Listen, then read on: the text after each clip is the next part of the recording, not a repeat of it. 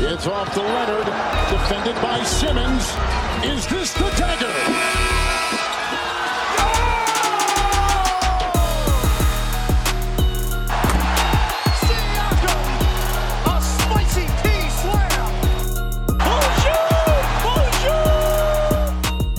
Welcome to another edition of the Raptors Pod Table Podcast. Easy for me to say. Carlin Gay alongside Scott Rafferty. Scott, how are you doing under these new quarantine rules, my friend? Colin, I am doing well, staying safe, staying busy, and excited to talk about a very interesting play on the Raptors with you today. Yeah, if you didn't read the title, this episode is all about Kyle Lowry. First and foremost, let's give Kyle Lowry a big happy birthday shout out. Happy birthday, Mr. Lowry. Hope you are celebrating somewhere, eating plenty of cake, doing what you do with everyone having so much time off. But we're going to go into a deep dive mode of one Kyle Lowry, in my opinion, the greatest Raptor of all time, and how his game has changed. Over on NBA.com, Scott, you wrote an article about Kyle Lowry and how he's become a chameleon in the NBA today and for the Raptors to be successful. And over the last couple of years, we've seen his game change dramatically, and it's really impacted the success of the team. It has. We can go into each season, and I'm sure we will, but just the gist of it is, in 2016-17, he was a very ball dominant point guard, a guy who generated a lot of his scoring in pick and rolls and isolation. And then basically each season since, he's adjusted his game in some way, shape, or form to basically get the best out of him and the team. And, you know, everyone's going to talk about how that helped the Raptors win the title last year. But we're still talking about Kyle Lowry, age 34, as an all-star and an all-NBA kind of talent. So I think that the changes that he has made to his game over those few years not only helped him win his first championship, but also has helped extend his career.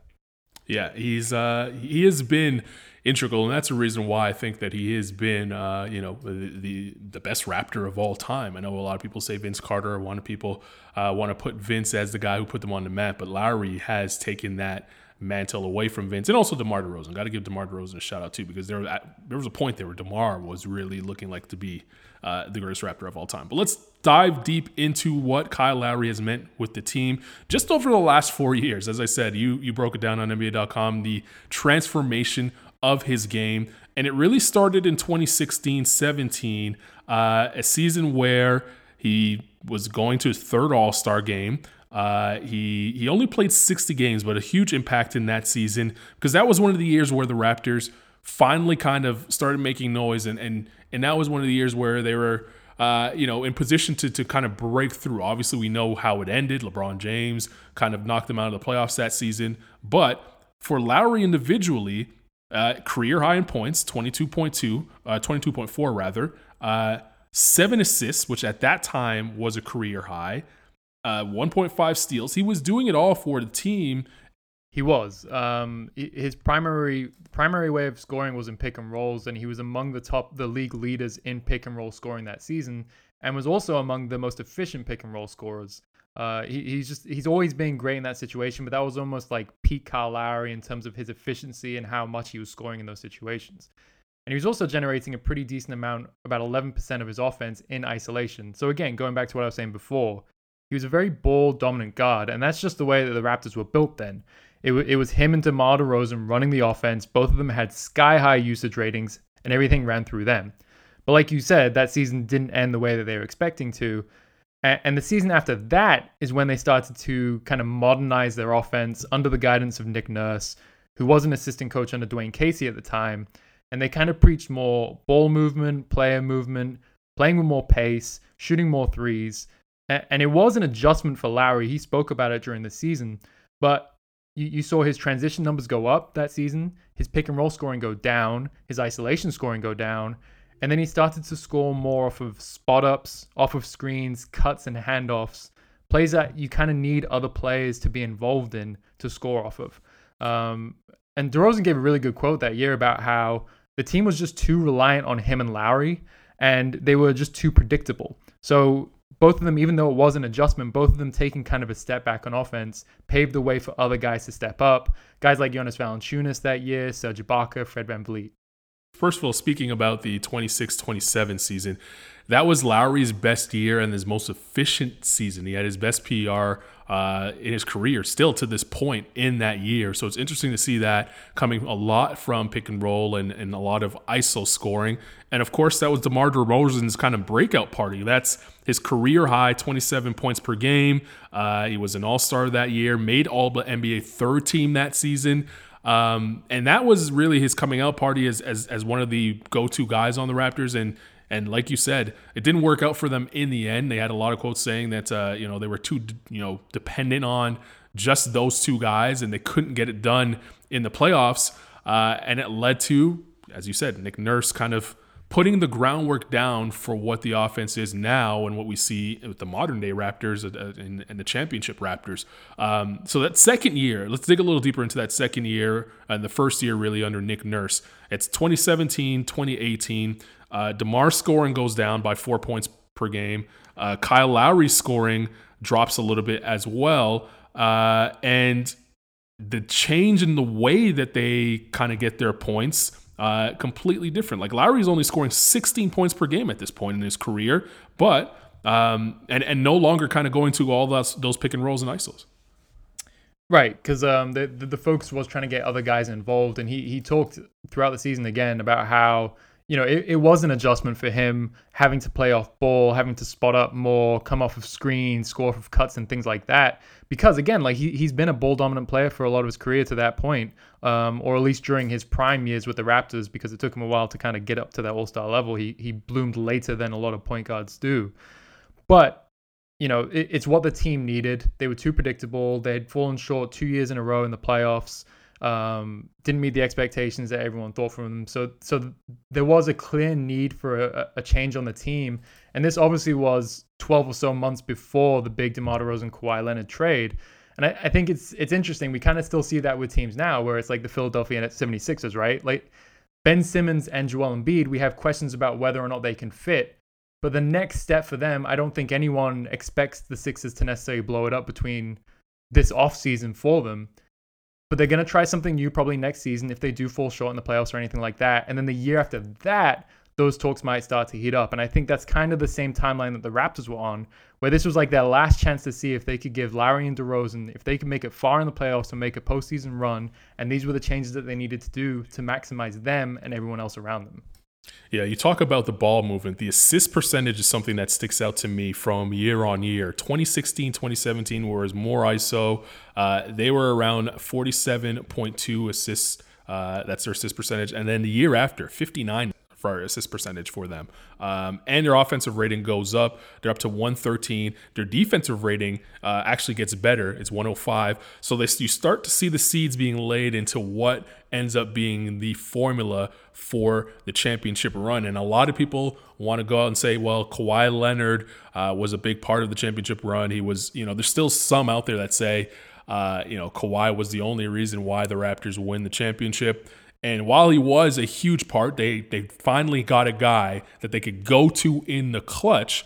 But it was that system that was in place and Kyle Lowry really running the show there that really created a foundation for Kawhi to come in seamlessly and go on a championship run in the very first season. That's tough to do. It's not easy to do. So, it's really the beginning of where we see the Raptors building that championship run. And as you said, making that decision to trade for DeMar DeRozan for Kawhi Leonard. Now let's get to that because that is a monumental trade in itself. It's probably the greatest trade in NBA history, right? Like it's up there in the conversation to be one of the greatest trades in NBA history, even though he stayed 1 year. But it turned a franchise that had never even made the finals into a championship caliber franchise in just 12 months. So they make the trade for Kawhi Leonard, and that changes everything because Kawhi comes over. He's a guy that is different than DeMar DeRozan in some instances. And he's more ball dominant than DeMar DeRozan, and that changed Lowry's game once again. It did. That season, to me, he kind of peaked as an off-ball threat. He scored a lot more off of spot-ups, off of screens, cuts and handoffs. His pick-and-roll scoring was down again, as was his isolation scoring. And then we also started to see him score more in transition, which is something that Nick Nurse has been praising since he took over as head coach.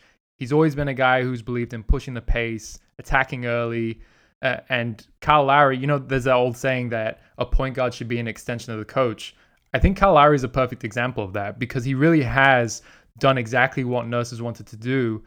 And the way that he changed his game over those 2-3 seasons enabled him to kind of take a back seat to Kawhi Leonard, but also continue playing at an all-star level. And even just on a basic level, I mean, it doesn't take a degree in rocket science to see that his points went down in his one season next to Kawhi and it's just went up. So huge credit. I don't know if he gets enough credit for really changing his game or taking as much of a step back as he did that season. And it's not just him. I mean, even guys like Steph Curry, do you know what I mean? When Kevin Durant joined that Warriors team, I feel like Steph doesn't really get enough credit for the backseat that he took to Kevin Durant, right, or the sacrifices that he made to allow him to kind of be the player that he needed to be. And obviously Lowry is not the player that Steph Curry is, but making the sacrifices that he did allow Kawhi Leonard to get back to that level that he was prior to his injury and ultimately lead them to a championship. I think people also leave out the fact that Kyle Lowry was okay he went from being either the first or second option on a team, and in 2 years later, being sometimes even the fourth option on the team, and was okay with it. Didn't really pout about it. Yes, Kawhi Leonard shows up and you got to defer to him, but all of a sudden, the emergence of Pascal Siakam changes things too, because now Kyle Lowry is sitting behind Pascal and allowing him to blossom. If Kyle Lowry doesn't take a step back, do we know how good Pascal Siakam is? Probably not. So it's not just that he had to change his game. He really had to swallow his ego and put that aside to allow those two guys to be Batman and Robin. And he kind of just sat around whenever they needed him and whenever they called upon him. And I talked about that in the first podcast we were on the feed with Gil, and when we were recapping the Orlando Magic series. And, Lowry doesn't score a single point in game 1 of that game. 0 for 7 from the field. But as you said, Scott, leading into that game, the groundwork had already been put down. He turned away from being a scorer to now a playmaker. He went from 22 points per game down to 16, down to 14 points per game. And he was still at the all-star level. The assists went up. So he went from being a guy that said, I'll go out and get you a bucket, to a guy that was okay looking for other guys to score. And I don't think you're right. I don't think he gets enough credit for what he had to do to change his entire game in just 82 games. And that was a lot of the time without Kawhi Leonard on the floor too. And I think that's why it makes what he's doing this season so interesting, because he's gone from, like you said, his scoring dropping from 22 to 16 to 14, and now he's back up to just under 20 points per game. And to me, you see that, his pick and roll scoring is up a little bit compared to last season, but he's scoring more points than he ever has in transition. And he has a nice balance between scoring off of spot ups, screens, cuts, and handoffs. And I think this is what the last 3 or 4 years have been building to. This is Lowry who can, and we saw this in the 11 games that Pascal Siakam missed between December and January. With him out and Marc Gasol, Kyle Lowry kind of became that number one option again. He averaged 23.3 points per game, 8 assists and 4 rebounds in those 11 games that Siakam missed. And the Raptors only went 6-5, but they were down 2 starters and beat some good teams like Dallas and Boston, and took care of business against the teams that they should. And then Siakam returns, and Kyle Lowry kind of returns back to this player who can play off of, a number one option in Siakam, a guy like Fred VanVleet who's having a career year, Marc Gasol who's one of the best passers at the center position, Serge Ibaka who's having a career year. And he's gone to a point where he seems very comfortable just kind of rotating between different styles, different positions, doing whatever he really needs to do to get the most out of him and the team. And I think, even beyond Siakam, it's really helped Fred VanVleet this season too, because it's crazy to think that the Raptors have a starting backcourt of Lowry, who's 6 foot, and Fred VanVleet 5'10", but they make it work because both of them just scrap like hell. They play much bigger than their height on defense because they play physically and everything like that. But also they just play off of each other so well, because if one guy doesn't have the ball, the other can spot up on the wing or run off of the screen, and then the other one can attack the basket and dish it out and everything like that. So I think really Kyle Lowry ultimately just kind of sets the tone for this Raptors team, and the way that he's changed his game has allowed everyone else to grow and be their best selves. And again, it just goes to the unselfishness that is the Raptors offense under Nick Nurse now. And when we started this talking about how much ISO was really and truly played in that 2016-17 season, even though it was a great year for the Toronto Raptors, a lot of ISO ball. And I go back to the assist percentage, 47.2% for that 2016-17 season. Last year in the championship season, they're up to 60%. And this year, they're up to 62%. And that just goes to show that the ball is moving. Guys are getting open. Guys are unselfish. And Lowry is a big part of that. Like he is a guy that's not afraid to, get rid of the rock instead of pounding it into the ground. He's going to move it. He's going to cut, and he's going to look for other people. So, the transformation over the last 4 years has really been incredible, and you documented that really well on NBA.com. The play type data graph that you have is so interesting. I really think that if you haven't seen it now, head on over to NBA.com, go read Scott's article. It is Kyle Lowry is a basketball chameleon, and just the 4-year transformation that he's taken and his game has taken. While you were writing this, while you were doing your research, what are some of the biggest things that stuck out about just the transformation that Kyle Lowry has done individually and maybe how it's impacted the rest of the team? I expected to, when I started putting it together, the play type data, I knew that his game was going to be different just because having watched the Raptors for the last 4 or 5 years, the DeMar DeRozan, the Kyle Lowry era and everything like that, it was clear to me that Kyle Lowry had changed in some ways. I don't know if I expected it to be that stark, to be honest, like how much his pick and roll scoring has dropped and how much his scoring in transition has increased and how during those last 2 years he was scoring off ball way more than ever before. So that was really interesting to me. And ultimately, I think it's just really helped extend his career. Again, going back to what DeRozan said that last season in Toronto, he kind of said that the way that they were playing before was taking a toll on them just because it literally was like every single time they came down the court, it was Lowry or DeRozan who had to make a play, whether it was running a pick and roll or scoring in isolation or posting up a smaller guy in DeRozan's case or anything like that.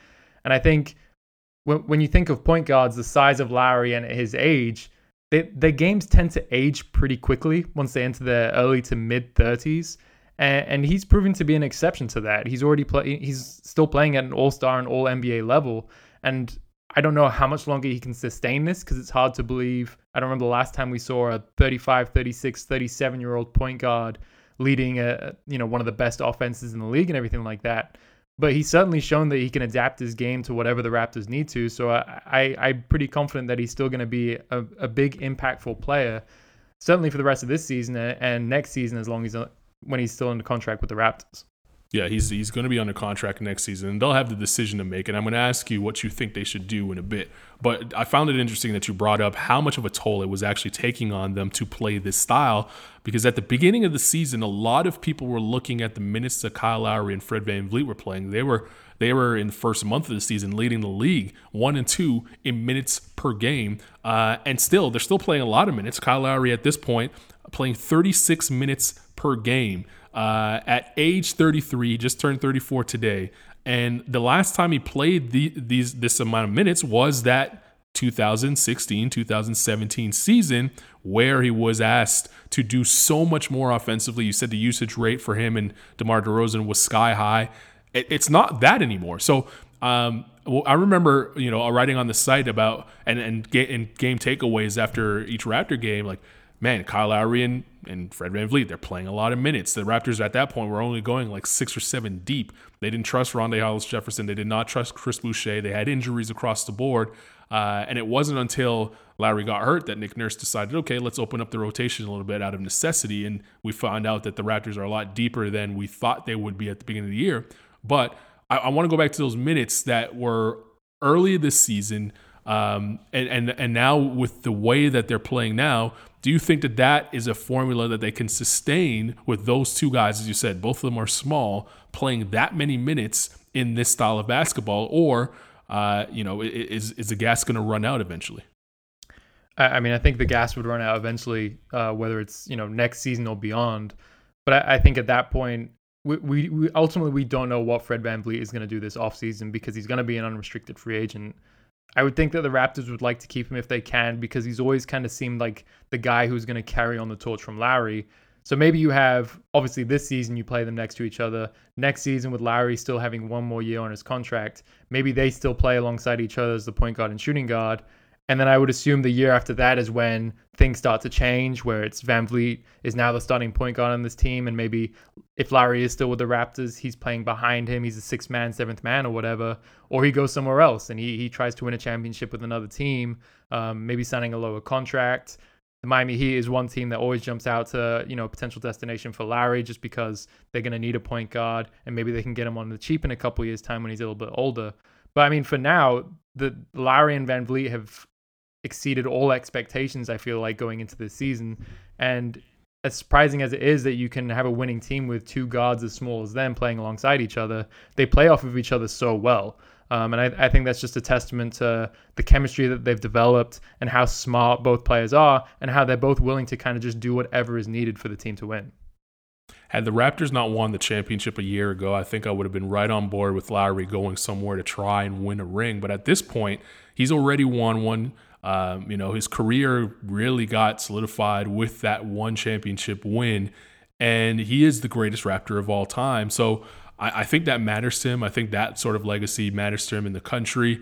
I could honestly see him being okay with the way that he's changed his game and how unselfish he has been, as throughout his Raptor career. I could honestly see him signing, a cap-friendly contract just to stay in Toronto and be the mentor to Fred VanVleet and whatever guard they have at that time. Like that I could honestly see that happening. Like it wouldn't shock me if he becomes the third guy off the bench and plays behind Fred VanVleet, and if they still have Terrence Davis, the great Terrence Davis, as a second guard. Like it would not shock me if Lowry decided, you know what, I'm going to finish my career in Toronto.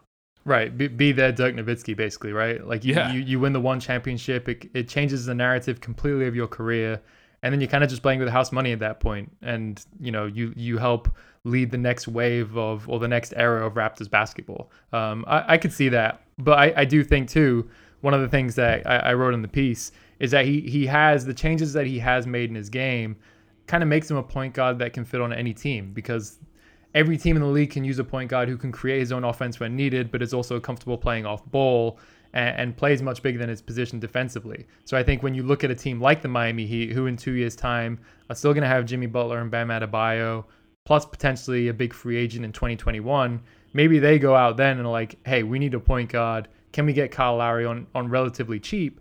And that gives him an opportunity to start on a team that could actually win a championship. I don't know if he would be drawn to that. I don't know if Lowry in 2 years is still going to be capable of starting on a team, but I do think that is also a possibility. Listen, that's very attractive. I mean, going down to Miami to just finish your career in Miami, period, whether or not they're a championship team or not, is pretty attractive. I get South Beach, I get the allure of all that, but he's a Toronto Raptor. He's going to stay there, right? Surely he's going to stay with the Toronto Raptors, and we'll find out next season. So that's the wrap on Kyle Lowry and how he has changed his game over the last 4 years and what that has meant to the team. As I said, you can go and read Scott's article on NBA.com right now. It's already up there. You don't have to wait for it. Toronto Raptor guard Kyle Lowry is a basketball chameleon. Scott did a great job of breaking that down.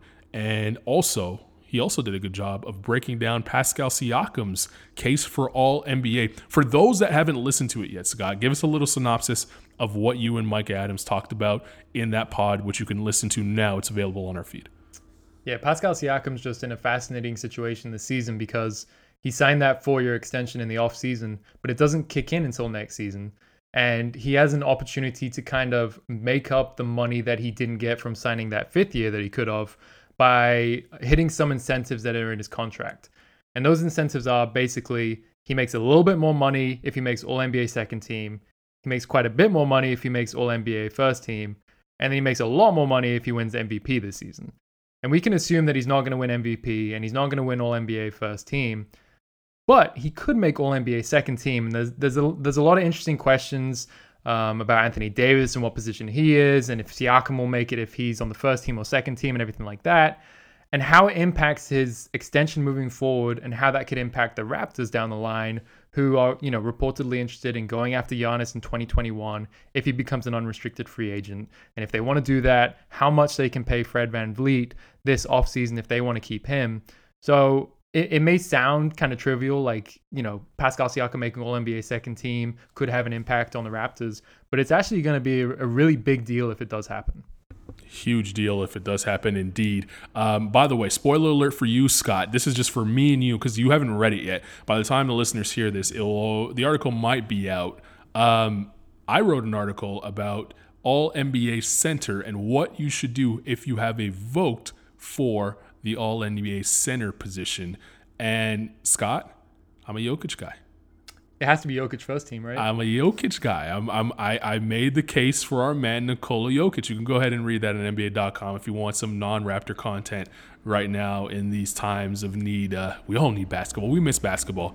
Love basketball. So there it is, Scott, with the little tease about All-NBA Pascal Siakam, what that means for the Toronto Raptors. As he said, he's not going to make the MVP, but he does have a legit chance of making an All-NBA team, be it second or third team. Keep it locked right here on the Raptors Pod Table Podcast. We will have podcasts all throughout, even if there are no games. Next Tuesday, we will be dropping the recap from the epic series, the 4-bounce series. The Raptors finally getting over the hump, making it to the conference finals, beating a very tough Philadelphia 76er team. And Scott, I don't know if you agree with me, but that was the series, in my opinion, that gave me the green light to say that this team can make the finals. I didn't think they could win it all, but I thought that they could at least make the finals.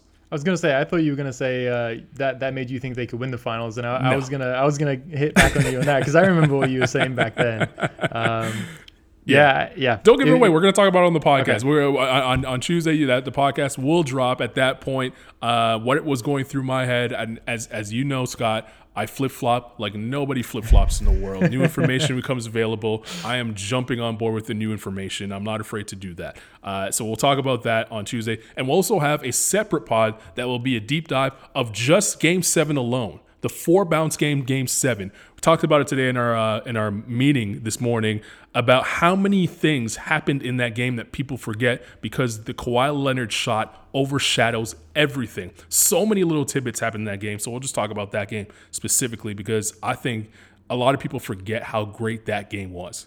It was an incredible game, an all-time great, not only for Kawhi Leonard's shot, but as you said, the things that happened to it, like Jimmy Butler's layup that tied the game. Our Kyle Irving wrote a great piece today about the best moments from that series and a lot of the things that you forget. And even the shot that Kawhi Leonard hit a few games before, I think it was Game 4, right? Yeah. When the Raptors were down 2-1 and he hit that step back three going to his right over Joel Embiid and Ben Simmons. I feel like no one talks about that shot, but that shot may have saved the series for the Raptors. That was a huge shot. That was on Cinco de Mayo, by the way. I remember where I was when I saw it. I remember watching it on Cinco de Mayo, and that's a shot that saved the series. They go down 3-1. Who knows what happens? They don't win that series. They don't keep Kawhi Leonard. A lot changes about the Toronto Raptors. What an important series for the franchise. We'll break it down. Come back here on Tuesday, and you'll get 2 episodes. The full series breakdown and the 4-bounce game breakdown. That's all we have for now. For Scott Rafferty, I am Carlin Gay. We will see you next time right here on Raptors Pod Table. Get that garbage out of here!